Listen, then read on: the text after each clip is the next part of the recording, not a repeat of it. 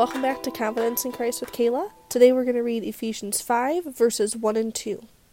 Follow God's example. Other versions say, be imitators of God. Therefore, as dearly loved children, and walk in the way of love, just as Christ loved us and gave himself up for us as a fragrant offering and sacrifice to God. Our kind of goal in life needs to be that we are imitators of God, that we follow his example, and we live and breathe just like he did. Now, are we going to be perfect? Absolutely not. Nobody expects that, not even God. But he wants us to do our very best to imitate him. That's why he came to save us, and so we could see his example and live like he did.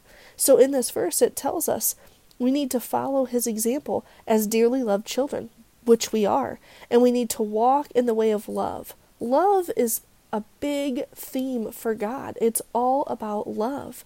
And it says, just as Christ loved us. Okay, so there's kind of our little command in that verse. We need to love just as Christ loved us. And then it explains how he loved us. He gave himself up for us as a fragrant offering and sacrifice to God. Because that sacrifice needed made, he did it for us. He didn't want us to have to go through that. And he knew that the only way for us to be with God forever was for him to lay down his life for us.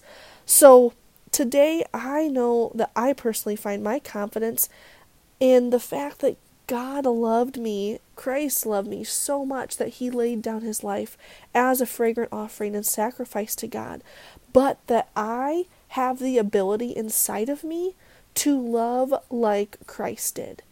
God built us so that we could be imitators of Christ.